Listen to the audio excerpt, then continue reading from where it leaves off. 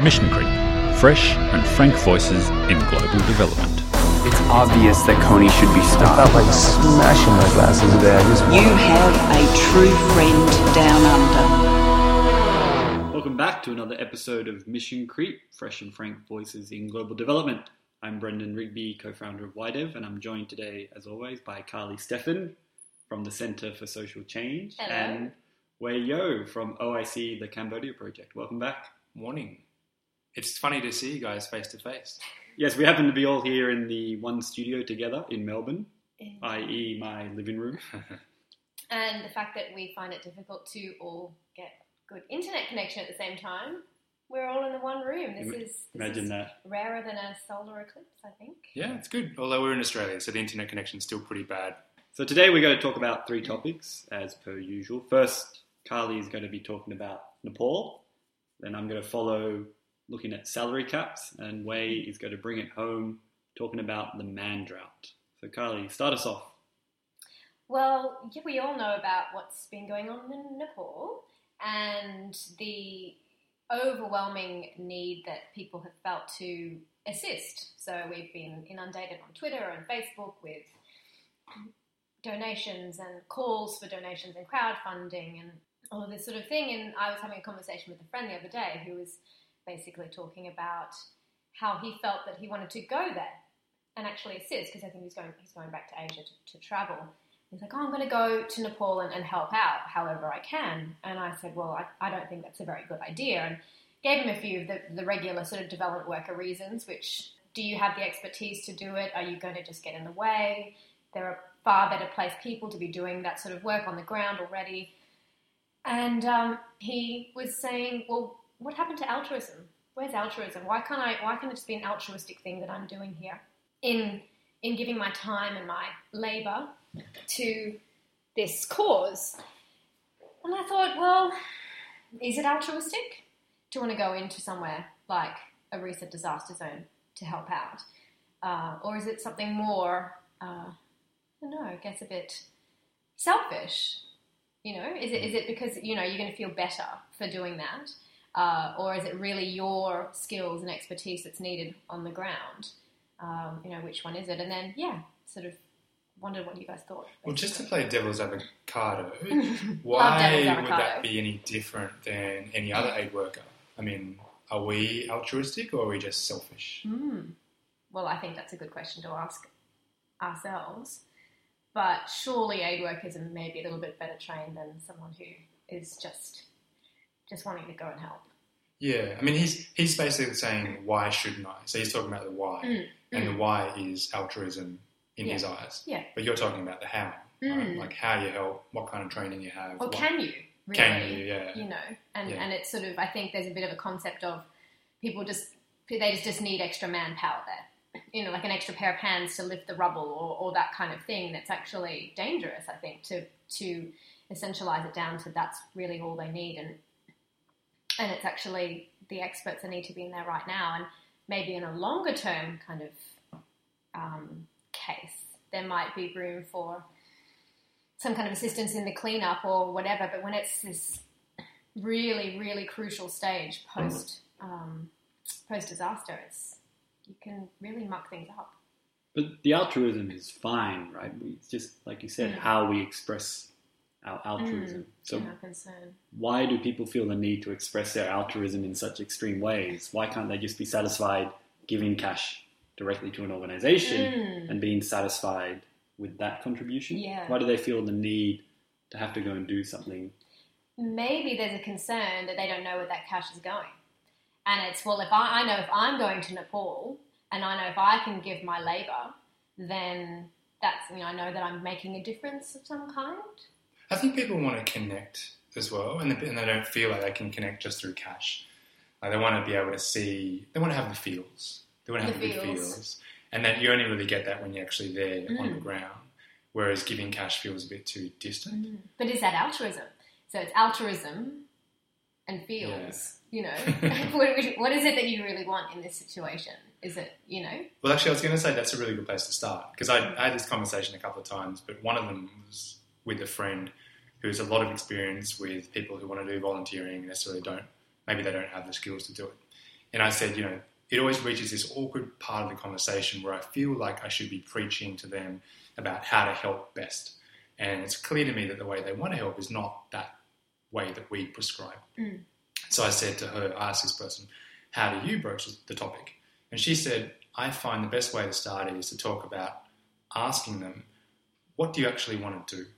Like, what do you actually want to contribute, and what's the end result that you want to see? And then you help navigate them to get there. And then explaining it that way is less threatening, perhaps, and that might open up the door to other ways like giving cash or, not going there. So you play the role of a coach more than in guiding, and a guider rather than a preacher. Gatekeeper.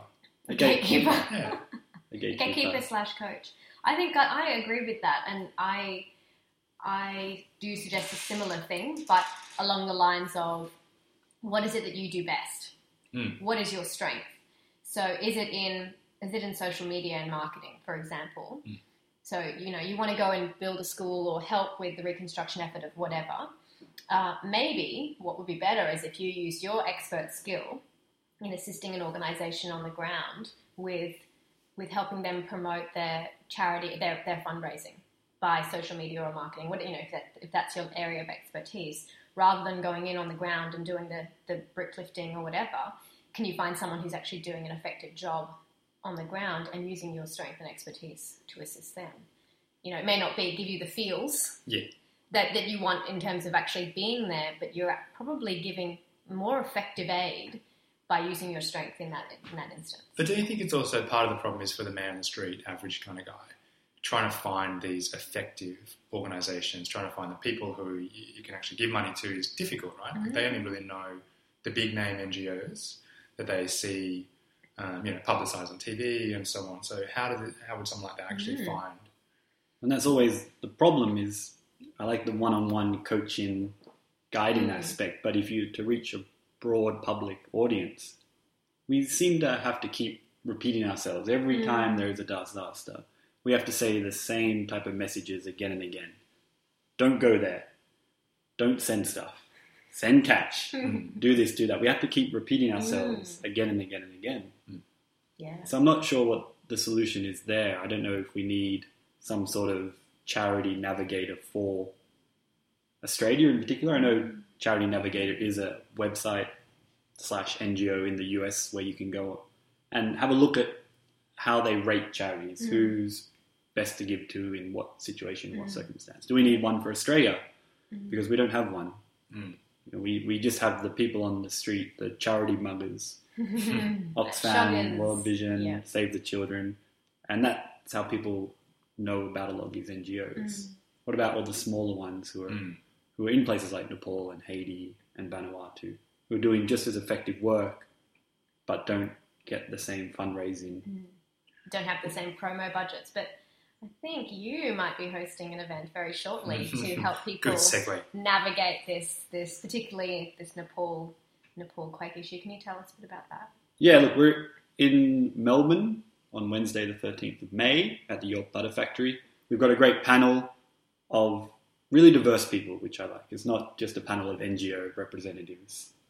In fact, we only have one NGO representative from Australia. Then there's myself. There's Richenda from Integrity, which is a digital marketing agency. Jen from World Vision Australia. And Kishan, who is a Nepalese man who's coming all the way down from Sydney, who is the managing director of a Nepalese NGO.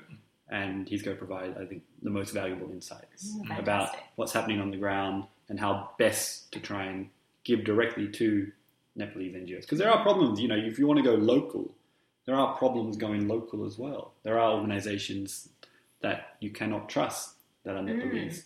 There are scammers all the time. People always take advantage of these situations to set up, air quotes, NGOs. Quasi-charities. Yeah, or they go to GoFundMe, or they set up a crowdfunding campaign, and you have no idea what the reliability or authenticity of these organisations are. So it's very difficult to avoid the big players. It's very difficult to say, hey, I want to give cash directly to this Nepalese NGO that's providing shelter to 100 families in this small village. So in the absence of a charity navigator for local NGOs at VETS, how do you guys find out about local organisations to give to? Well, I guess working in the sector, we do tend to come across a few, but that very much depends on obviously the countries that I work in directly. So I know far more about Fiji than I do about Nepal, as an example. I would probably give a friend a call if I, wanted to directly donate to someone on the ground there. If I didn't know anyone in that country, I don't know. Stuck, right? I'd be totally stuck. Yeah, I'd take the Eddie Maguire Who Wants to Be a Millionaire approach. You have your 3 options, right? Like 50-50. So I have 4 options. Can you eliminate 2 for me? Yeah. Okay, great, thanks. You ask the audience, which is my network. Yep. Which again, we have good networks because we're in the sector, so we're a little bit more in the know. Or you phone a friend. You phone someone who has worked in Nepal or is currently working in Nepal and is really in the know. And there is a open Google document going around, which we will share on the WideDev website, that has been crowdsourced of Nepalese NGOs that you can donate directly to and that have been vetted by people in the know. So we'll make sure to share that on WideDev. Well, maybe that's the answer, though, for the man in the street. There needs to be a dialer aid worker who's worked in Nepal or something like this, some kind of like social network to vet local organisations, because it's easy for us. Like, I know someone who's worked in Nepal, I know someone who's worked in blah, blah, but what about, if I worked as an electrician?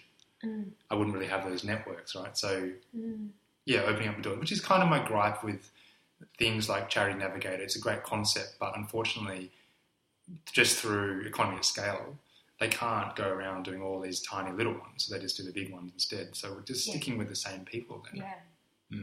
But who's got to lead it? Because you're not going to get one of the big NGOs leading this type of phone a friend, dial an aid worker initiative, are you? Who's got to... I think Eddie Maguire. Definitely Eddie Maguire. Yeah, let's put it in his hands.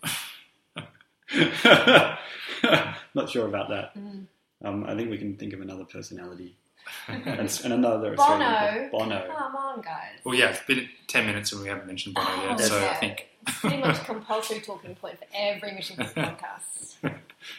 So speaking about fundraising, I think that is a nice segue into the next topic, which is about the salary cap.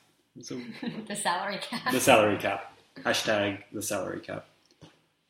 There was a recent article this week on WideDev about the ethics of fundraising, particularly NGOs doing the fundraising. And the author, Tom Jarman, pointed out that the CEO of Oxfam America earns almost $500,000 a year in salary. And this is an organization that has made one of its main themes globally inequality. So it's kind of asking, is that right? Can an organization that pays its CEO $500,000 a year have the validity and legitimacy to talk about inequality?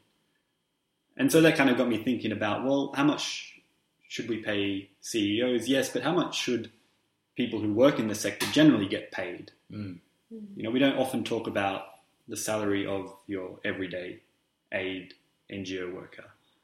When I think about this conversation, say in my sector in education, and I think about teachers, that's always a conversation that everyone has an opinion on, because everyone's involved in education. Parents, the government, councils, business, everyone has an opinion about how much teachers should get paid. So how much should an NGO worker get paid? Particularly in such a resource-constrained environment. Should we be seeking to pay for the best? Or should we have a salary cap on how much NGO workers get paid, in particular CEOs? Professional sports leagues in Australia, in the US, most of them have salary caps. Of course, these salary caps are in the millions of dollars per player. A gazillion dollars. That's right. You can pay individual players up to $15 to $20 million a year in the National Basketball League or the National Football League. But so should we have a salary cap for NGO workers? I think the interesting thing about this article for me was that, I struggle to come up with an exact figure of where this line lies. Like, is 400,000 too much? Is 100,000 too much? It's hard to say. But I thought the interesting thing about this article was that it mentioned inequality internally in the NGO. So it said people in Oxfam America at the bottom end of the level earn $10.50 an hour. That's the charity. Sorry? The charity fundraiser people on the street. Is that right? I can't remember who it was that specifically earns that little. It could be like the cleaners, maybe even. I'm not sure. But is it fair that you have the guy at the top earning so much more in relation to the person at the bottom? There's internal equality there. So are they practicing what they preach? Yeah, I agree that internal pay equity thing is an issue, and it's kind of the internal. It's your own internal Gini coefficient, and I reckon that I don't think there should be a salary cap. Although I think just naturally the market is not going to go into millions of dollars for a charity CEO. But I think that it is absolutely critical that you look at the internal pay equity issue of, your CEO as compared to the lowest. And I'm not quite sure I'm pretty sure there is a standard of in terms of equity in comparison to, say, the highest and lowest paid. Like there is some kind of equation. But it shouldn't be as hugely unequal as what it sounds like Oxfam's currently got going on. It's $10.50 versus $400,000. That's enormous. Is there an exact figure in terms of lowest to highest ratio? Well, can I suggest that it is actually quite unequal when you take into account unpaid labour. When you take into account the fact that this sector and many NGOs rely on volunteers and interns who are paid nothing, who have no labour rights. And so whatever that number is in any organisation, should you be taking them into account when you're looking at this? So a whole bunch of zeros. If there are a whole bunch of zeros, that's got to pull then you've got to. That's got to yeah, but and Oxfam does rely on a lot of local volunteer organisations and people who do dedicate a lot of their time. And not just here in Australia as well, but just thinking about organisations abroad as well who do get funding from donors and are implementing partners of organisations. They also rely on community volunteers. They try and mobilise communities to take ownership of a program, and one of those ways is to get people to volunteer on the program, to get them involved. The volunteers get paid in the fields. In the fields. It's another form of payment. Fields is definitely another form of very, very valid payment. I think you're onto a point there. I think about sort of Dan Pallotta's TED Talk about the pie, like it not necessarily being a limited pie. So like the pie for any given organisation could be quite large, and so a CEO of that organisation should get paid some significant proportion of that. But then we should also look at that pie and go, okay, who else can be? How much more can we distribute in terms of that to people who say would normally not be paid or be just volunteers? And can we look at contributing to them as well? I forget the organisation who was advertising it, but I remember they were advertising for an intern position, and their task would be to write 3 literature reviews. And as someone who has worked as a research assistant and written literature reviews, the standard pay for a research assistant to do this at, say, an Australian university can be $30 to $45 an hour. And you're seeking to not pay someone to do 3 literature reviews. How long would it take to do one, like to actually write? It depends what the scope is, but it can take weeks of full-time work. Annotated. And it's a highly skilled type of position as well. It's reviewing and researching. It is. I mean, you'd have to be a researcher of some kind, or probably a graduate, postgraduate. This was before they even got the gig, is it? This is just an internship. Okay, that was part of the internship.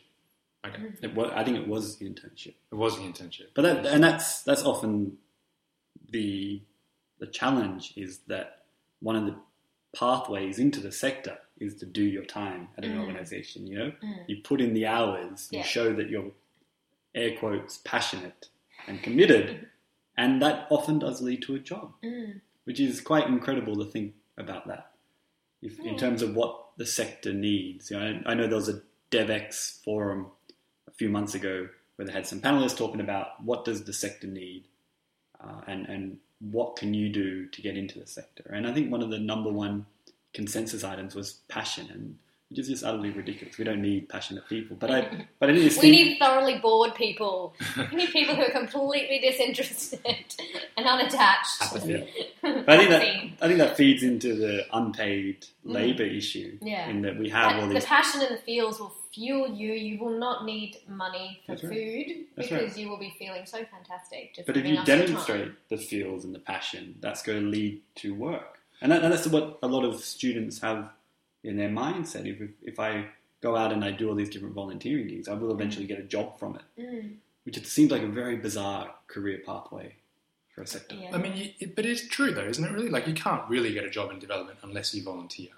I would argue it depends on what you're doing when you're volunteering, and it depends who you're volunteering with, and then also if you show skills. Like not orphanages. Not orphanages. Orphanages. But I mean, people always ask me, how am I going to get a job? And usually the answer is, well, you haven't done any volunteering, you probably need to. But then I would say, volunteer with the right type of organisation that can lead to a job, and make sure it's time bound, and make sure it's project bound. So I'm going to deliver this, Yeah. 5 literature reviews, and then at the end of that, I expect a job, or I'm going to move on. Yeah, and then you'll come up with some set of skills. Yeah. To be able to say, I've been able to deliver X, and that's what employers want to see, is that you have the skill. That you're not just being thrown into something that you don't know how to do. But I mean, if we do a skills audit, what are those skills, right? So, for example, if project management is a skill, then why don't we say to people, go off and get paid at an organisation, a corporate, private, doesn't matter, and learn project management. Get mentored on project management, be part of a project and be part of that process and see what it's like and upskill, etc. And then come back to us. Yeah. Should we start giving out that sort of advice? Well, it makes sense because, I mean, if we go back to this idea of passion, it's not like we say to people, go and volunteer in an organisation where you can demonstrate or build on your passion. And then you'll have 80... Uber amounts of passion. But that's essentially what we falling expect. out of yourself. That's essentially what we expect. Yeah, you'll have level 80 passion and you've gone in with level 60 passion. So, that shows that you're better off to work with this organisation. Yeah, it's a strange thing. I don't know when we're going to get past this mentality that it's all about passion and, that's what actually drives good aid and development work. And maybe it's in relation to pay. Maybe it's in relation to, you're going to have to really get off on the fields because you're not going to be paid that well. It's generally. absolutely related. You're going to need to, you're going to be watching your peers working in the public sector who are earning 3 times your salary, and you're going to have to get by on the smell of the fields, the oily rag that you're going to be given. You better be passionate. Just think about what incentivizes people and looking at the top companies around the world and the top performers outside of the NGO sector, of course. Why are they successful? What motivates their employees? It's surely not passion for a range of very strange products like subprime mortgages. I'm sure they didn't have a passion for selling subprime mortgages.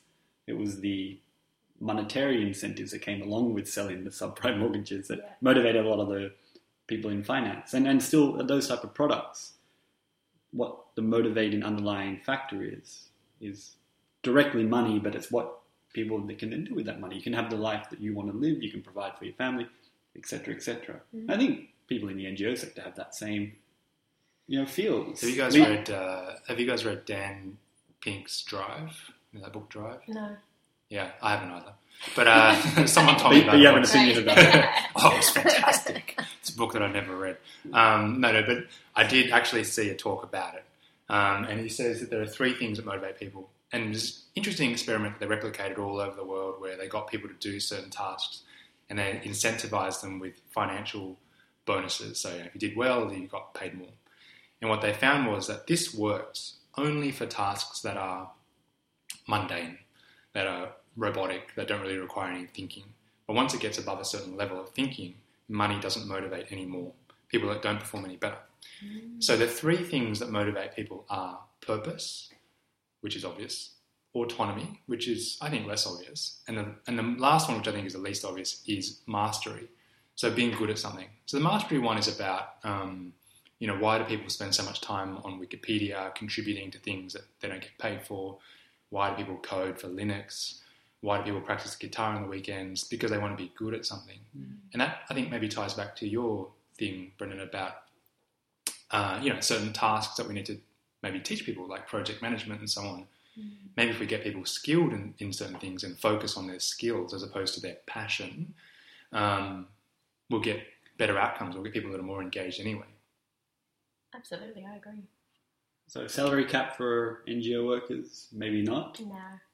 I mean, where would that... But equality within an organisation, I think, is, if you have the CEO that's being paid so much more, exponentially more than the least paid person, that's when we need to look at things. But it's a tricky thing. I mean, where do we draw the line? Like, where is the cap? And then also, I think it's difficult though, because with the CEO, it's obvious whether or not that person's performing. But for the lower paid staff, I think a lot of people would argue, I'm not necessarily arguing this myself, but some people would argue that it's harder to notice when a cleaner cleans better. Is this cleaner worth paying 3 times more versus this cleaner because it's 3 times cleaner?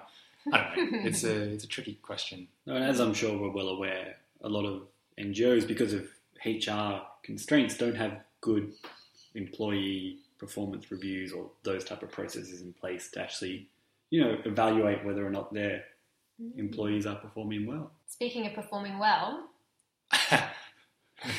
Wade, yeah, speaking of performing well. So what I wanted to talk about today was a man drought, or I should say a perceived man drought, because I don't know whether or not the man drought's real. We'll find out in a second. But it comes from a conversation that I was having, and this is a conversation I have pretty much every second week in Cambodia, in Phnom Penh, amongst a group of people, predominantly women, who were saying that they were using this app, Tinder. I'm not sure if you guys have heard of it. I'm sure. I've heard of it, so you're going to have to tell me a bit more about it. It's an app where people find other people to engage in activities. Like drinking coffee together. Like listening to Mission Creek, that kind of stuff. Yeah. So they were on Tinder in Phnom Penh. They'd arrived from New York, and apparently in New York there's just, endless swiping. There's endless choice of men. But they said after about 10 or 11 swipes, they were done. So the whole of Phnom Penh was, maybe there's not that many people on Tinder in Phnom Penh. But anecdotally, when I arrived in Phnom Penh, I heard the ratio of women to men, at least in the foreigner expat market, in that meat market, it was 7 to 1. So there's 7 women. 7 women to every 1 man. And that played into your choice of destination. Unfortunately, I found out this after I arrived. So it was, fortunately, it was just dumb luck, really. But first of all, the question is there actually a man drought? I think. And then secondly, is this a problem? I mean, both in terms of romance and in terms of, on a professional level, in diversity and so on. And then I guess thirdly, should we actively seek to bring in men? Carly? So a kind of affirmative action for men, basically. Should we? Yes. And you're talking about man drought in the development sector? Or man drought in development sector, particularly in overseas postings. Overseas postings in the field, generally. Yeah. Well,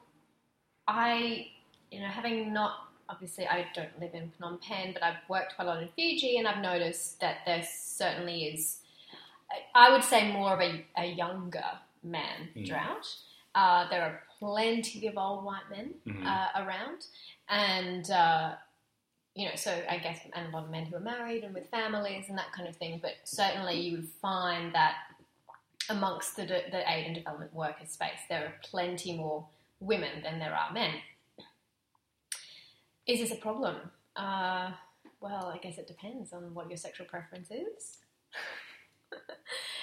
In terms of the sex part of it.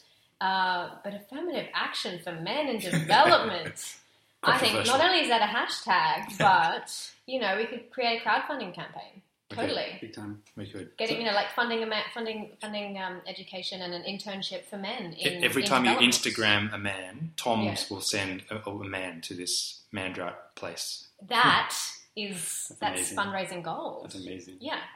So I think we have to clarify then that it's a 21st century man drought. Because like you said, there are a lot of older men working in the sector at senior management level positions That's who right. may or may not be married or have a Yeah. family. Well, they're the UN res reps and whatever, right. you know, they're ubiquitous. That's right. So we're talking at the next generation, our generation. Gen X and below. Gen X and below. Oh, Gen Y, I would say. Gen Y? Sorry. Yeah. Okay. What are you, Wei? Whoa. I think Depends you what and you I, know. you and I are just We're on the Gen cusp. Y. We're on the cusp. So end of 81. I looked at this, end of 81. Yeah, so Wei and I are 1 day apart Yeah. in 81, and I think we just make Gen Y. Whereas I'm in between. Because I don't feel like I'm Gen X. Gen X. Yeah. I don't. So we're going to say Gen Y and beyond. Okay. Yeah. One. Yeah. But I think in terms of, you know, overseas postings, we would definitely see that sway the other way in conflict zones because we would have a lot more men in armies and you know, security forces in those sectors. So, Tough you know, men. Your Baghdad's, of course, they have to be tough. But TUFF. coming back to is this a problem? I think there's so much anecdotal evidence to confirm this. That in Phnom Penh, in Fiji, in Ghana, you just have a look around at the only good restaurant in northern Ghana, in Tamale, and you can see that there are more female NGO workers, foreigners, than there are men. But why is this a problem, Brendan? I'm not saying It's not a this- problem for okay. you guys. Look, it may not necessarily. It may be a problem, and here's how it could be a problem. Thinking about nursing and teaching, which long ago became very gendered professions, and perhaps have contributed to a perception of those professions and the expertise and professionalism required, and then feeding back into the salary and the pay. Particularly these two professions are not paid very well at all. And does that have anything to do with gender? So could this you're be blaming women all your for the fault, low basically. for the It's low pretty pay much, rates in aid and development? That is really convenient. No, I'd actually have to blame the men for that. I'd actually have to blame the men. But this could be a problem because There's perception. there's perception, but also it's particularly, you know, thinking about primary school teaching and the lower school teaching, where it is clear from evidence as well, and even the government's aware of it, that there are too many women, and Too you have many or not enough men? too many. I think man. Well, that's interesting how you. Yeah, no, it's very interesting how you frame it. Are there too many women, or are there not? Yeah, enough men? is the problem that there Exactly. are? Yeah. Why aren't we attracting more men into that particular sector? So Why isn't NGO work on a whole attracting more men? Maybe, Absolutely. yeah, but it is. But I think if you go to maybe New York or Geneva or Brussels or London, you know, at the big HQ offices, I'm sure they're attracting plenty of men. I'm sure that's not the issue. Absolutely. Maybe that's what we need is a survey, man drought or woman flood. Which of the two? You know, because What is the reality? push or pull? Yeah. Well, I think, and in terms of it being a problem for the sector and particularly field work, you know, if you actually drill down into what makes an effective development worker on the ground, I think it's that men really do serve a purpose in particular circumstances, as do women. And, you know, I really find that being a woman in my field work helps a lot, particularly in terms of, like, say, having focus group discussions. You will not have it's just not feasible to have a man running a woman's focus group discussion, as an example. I will generally split, you know, my groups into male, female, and youth. And it's just not the done thing in this, you know, I guess the cultures that I've worked in, that a man would be running those focus groups. But it's actually fine for me to also run the male focus groups. It actually, I haven't found it to be a barrier so far, even though I will generally, you know, work with probably a male NGO partner, but they'll be local on the ground in order to facilitate that. But it's just not done that a man would be doing the woman's. Yeah, it's like when you go to a GP and have your, you know, private parts checked. If you're a man, you don't mind having a female doctor checking it. But if you're a woman, you generally prefer a female doctor. Yes. So does that mean we need to have more female doctors? So bringing this back to relationships, Yeah. and here we'd be talking about predominantly heterosexual relationships. Are we going to get a problem that's occurring in China, the so-called, you know, leftover women problem? Whereas because of predominantly the one-child policy and a favoritism in families towards boys, you now have Leftover men. leftover men, But also, you also have women who don't marry by the age of 27 or are single after 27 are described as leftover women as well. So you have all these. You have, Really? Am I a leftover woman? It's too So late. you have- late. it's too late.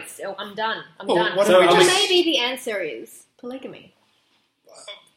Well, I wasn't going to suggest. I was going to suggest the answer could be getting all these leftover Chinese men to become aid workers. Oh, More solved. genius! More Genius. development studies Not courses just a pretty in China. face, yo. That is just genius, basically. We'll only have Chinese male Okay. aid workers. Aid So it's affirmative action for Chinese. For Chinese for men. the leftover men of China. For leftover men of China. Yeah. I worry for these people who are in places like Phnom Penh because Really? Does it maybe keep you up at night? Like, a little bit. Sometimes all night. Maybe because Ba-dum-ching. they can't find good romantic relationships, they're not satisfied, so they sort of flit in and out. Like maybe if they were hooked up with leftover men or any other like better men, then they would stay longer and they'll be happier, they'd be more effective at their job. So maybe there is actually an argument that it's quite reasonable to say that these women should be able to find guys to hook up with if they're hetero, to be better at their work. Don't you think that's a valid argument? Yeah. But I think that sounds like a perfectly patronising project that you could probably set up and get and Yeah. raise lots of funds for. yeah, valid argument. I don't know. It's an Well, argument. do it for the leftover women. It's an argument. But we seem to, in our talks, keep coming back to the idea of having like a Tinder app just for aid workers. A Tinder app for aid workers, or you mean Yeah. just an app for aid workers? Well, maybe just an app for aid workers, but something that has the same kind of functionality as As Tinder. Tindev. Tinder. Oh, you guys. Just saw that. No, I'm pretty sure it has to be an acronym. It can't be a word. Oh, It has to be- yeah. it has to be If it's an going to be acronym. anything in development, So- it has to be an acronym. That's right. Something for dev. Or something for dev. Exactly. Dates for Dev. Dates for dev. Dates for dev. Leftover for dev. Leftovers for No, dev. no, The ones left on the shelf for Dev. no woman left over behind. I'm sure we can guys, do I this. think there is so much gold in that. Well, it would be good actually to find out if there's any listeners who can think of any places. I mean, because this is a stereotype based on places that we've been to. Are there places in the world where people are doing development and aid where there are actually a gluttony of men? And do you have a job for me?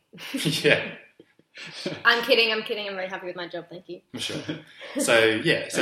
So is there a man flood in certain places that we don't know about, and it's just a stereotype that we anecdotally hear about? I mean, because in Phnom Penh, 7-1 sounds a little bit over the top to me, but I think it's probably more like 4-1. It is pretty extreme. So you go out to bars and restaurants and so on, and it's mostly women.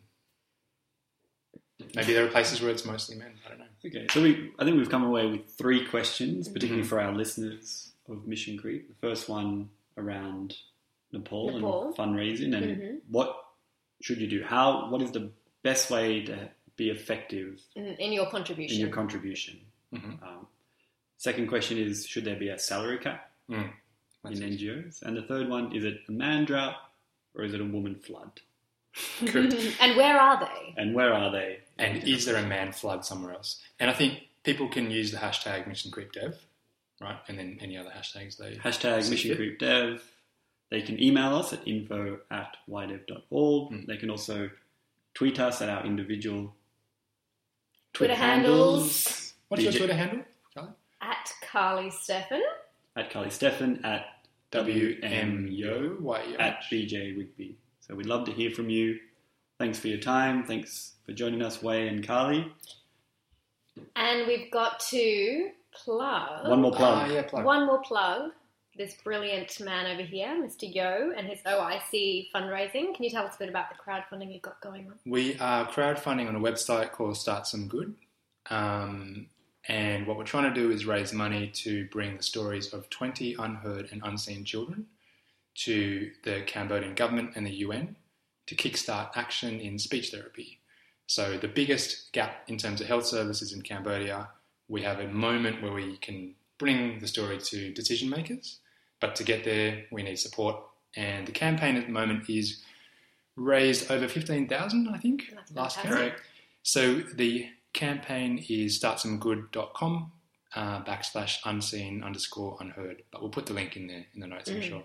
And you've got until the end of this week to We've donate? got until the 19th of May. So 19th of May. So about a week and a half. Yeah, week and a half. Excellent. About 9 So days. get to donating, helping out. And there are some cool gifts for people. There are some great rewards, Yeah. There's lots of different types of rewards, and they've been snaffled up mostly. So there are still a few good ones left. Fantastic. So 19th of May, put in your diaries, get behind it. Mm-hmm. Otherwise, and spread the word. Spread the word through the tweets. You'll get a lot of the feels The if you feels. donate to the campaign. Maximum feels. Maximum feels guaranteed. You may even get flooded with men. Or women, whatever you prefer. That's right. So thanks for tuning in, and we'll see you next time. Thanks, guys. Sweet. That was good.